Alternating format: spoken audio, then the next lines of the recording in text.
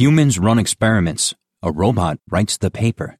The future of automated scientific writing is upon us, and that's a good thing. By Daniel Engber. This audio version was created exclusively for Slate Plus members. In 2014, a researcher in France revealed a disturbing fact about the published scientific literature. At least 120 computer-generated manuscripts had made their way into academic conference proceedings according to his analysis.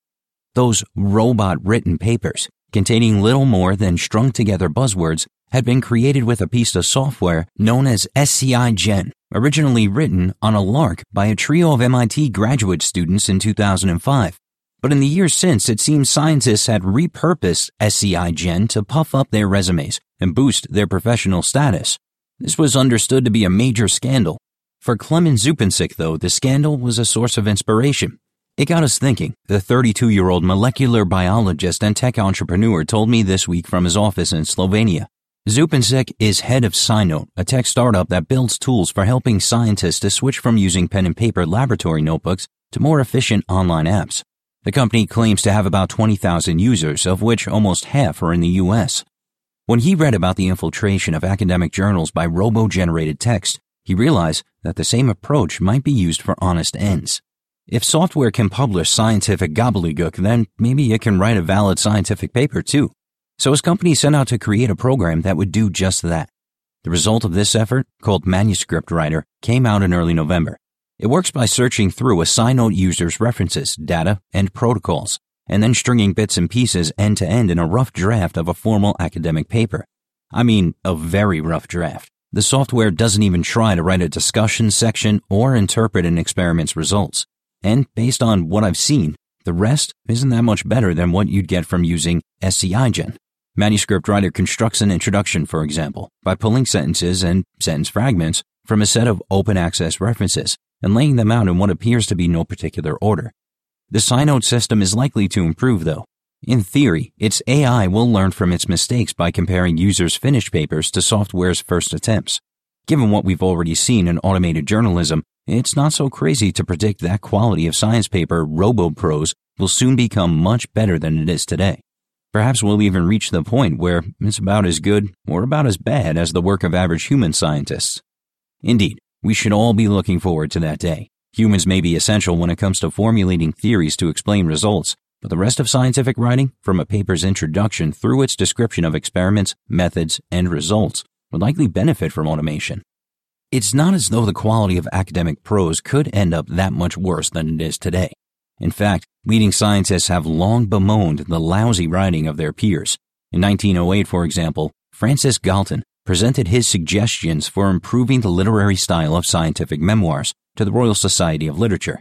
I have had occasion to read many memoirs in manuscript on subjects where I was fairly at home, in which there was nothing especially recondite, he wrote then. But the expressions used in them were so obscure, the grammar so bad, and the arrangement so faulty that they were scarcely intelligible on a first reading. The writers of them may have been and probably were successful investigators, but their powers of literary exposition were of a sadly low order, so low that they could hardly be made to realize their deficiencies. Things have only gotten worse since Galton's gripe. When scientists settled on a lingua franca for their work, it meant that researchers around the world would have to write in English regardless of their skill at using it. At the same time, the growth of the scientific enterprise after World War II and its balkanization into increasingly specialized subdisciplines made research articles more technical and formalized. Around the mid-20th century, a dreary template for the writings began to spread throughout the sciences. First an introduction, followed by the methods used for the experiment, then a resume of the results and a section for discussion. By the 1970s, this IMRAD format was nearly universal in literature. As these changes solidified, scientific writing became less a vehicle for rhetoric than a conduit for data. Papers started to look more like packets on a network, if all those packets were the same, algorithmic in their composition, unembroidered, boring. That might only make them more efficient.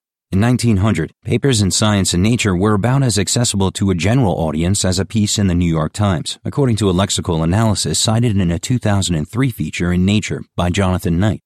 But their readability steadily eroded, and their jargon thickened as the years went by. We are now in a system that incentivizes sameness, says Melinda Baldwin, author of Making Nature, The History of a Scientific Journal. We're in a system that doesn't give people incentive to write beautiful scientific papers. Individual researchers now feel pressure to produce a large quantity of publications, with less regard for style. The most important thing for them is to distribute their results as quickly and as clearly as they can. Even now, scientists who aren't comfortable in English or who just want to save some energy may outsource the writing of their manuscripts to paid professionals. Automated writing would be an even better fix for those with suspect language skills or busy schedules. With robo-writers at the keyboard, every article might end up looking more or less the same, but that's a good thing. Distracting differences in scholars' backgrounds or defects in their style would be averaged out across the literature. Each of Galton's literary bugaboos, obscure expressions, poor grammar, and the faulty arrangements of ideas could be instantly deleted from the literature or patched over in a set of updates to the paper writing software. Naturally, this flattening effect would also average out any charm or wit. Take, for example, one of the most famous scientific articles ever published, Francis Crick and James Watson's 1953 announcement in Nature of the structure of DNA. Even as this paper laid out one of the most consequential discoveries in the history of biology, its authors allowed themselves just a single understated boast, one that has been celebrated for its wryness ever since. It has not escaped our notice, wrote Crick and Watson, that the specific pairing we have postulated immediately suggests a possible copying mechanisms for genetic material. What if their paper had been written automatically by Clemens Zupančic's software or something similar? We have been deprived of the duo's all-time classic kicker. The article, Molecular Structure of Nucleic Acids, would be as undistinguished in its writing, as insipid in its style, and as bereft of elegance as almost every other paper in literature. That could be a good thing too. If bad writing interferes with reading papers, if it slows down the sharing and transmission of experiments and data, then good reading does the opposite. It can make a paper slick and its logic slippery. It sands away the friction that helps readers get a handle on the findings it describes. According to 538's Nate Silver, poor writing in a research paper makes it hard to spot mistakes, but good writing does the same. It's easiest to find errors, he says, in average papers, where you're not distracted by the prose. Psychological experiments have supported this idea. The more easily one can process any given statement, the more believable it seems, according to what's been called the fluency heuristic. If that's true, then poorly written papers would be disadvantaged, i.e. their findings deemed less true, even when the underlying science was completely sound. And papers written in an easygoing, entertaining style could be taken as reliable, even when they're based on insubstantial evidence. But if robots wrote our papers for us, we'd never have to worry that we're victims of this bias. Every manuscript will be written in an average way, not too bad and not too good. Awareness of this problem and a corresponding fear of eloquence in scientific writing has been present since the earliest days of academic periodicals. One of the first dedicated scientific journals appeared in 1665, published by the Royal Society of London. In a history of the society published 2 years later, Thomas Sprat boasted of the group's constant resolution to reject all the amplifications, digressions, and swellings of style. They have extracted from all their members a close, naked, natural way of speaking, positive expressions, clear senses, a native easiness, bringing all things as near the mathematical plainness as they can. Not every scientist subscribed to the fellow's constant resolution, though. While the Royal Society set off in one direction, valorizing plainness, other communities of scholars, at other points in history, were more inclined to fancy talk. Science communication scholar Alex Cesar cites the naturalist Alexander von Humboldt. Like other proponents of romantic science, Humboldt argued that the lucid exposition of the great phenomena of the universe should be drawn from the effusions of creative fancy. Cesar says this tension over what it means to write a paper, well, whether scientists should strive for clarity, beauty, efficiency, or something else, has been present all along. From the late 19th century, many scientists have favored more succinct and uncreative prose, a florid, roseate style full of polysyllabic metaphorical phraseology distracts the reader's attention, wrote two medical journal editors in a style guide from 1925. Seldom is it necessary in scientific writing to use other than simple Anglo-Saxon terms to express an idea or to state a fact. Indeed, as research grows more data-focused, there's an even stronger case for dreary formulaic prose. At this point, we have at least 24 million references in the biomedical literature alone, and 15 million scientists are actively writing papers. There's simply too much knowledge for any single person to absorb, even in a single subfield of research, and even if the work were always written very clearly. To get a better handle of this corpus, then, we'll increasingly rely on another piece of software, not a robo-writer, but a robo-reader. These exist already. Scientists are automating their investigations of the literature with bots that sort through millions of abstracts at a time.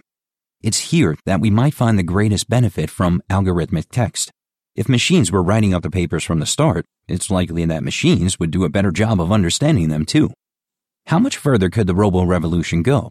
Last year, a group of researchers at the University of Trieste offered something new, the automated peer review. Inspired by the SCIgen prank, these scientists set out to build a tool for generating referee reports. The program will spit out a positive, negative, or neutral assessment of any given paper, depending on which mode you request. It would be good if you can also talk about the importance of establishing some good shared benchmarks, the computer told one author. It would be useful to identify key assumptions in the modeling, it advised another. When the scientists showed their fake reviews intermixed with real ones to a group of human readers, the computer-generated text was deemed more useful 1/4 of the time. Once robot referees have improved enough, they can peer review over our robot-written papers. From there, the next step should be obvious. Robot science journalists to robo-write surprising takes on the latest science news.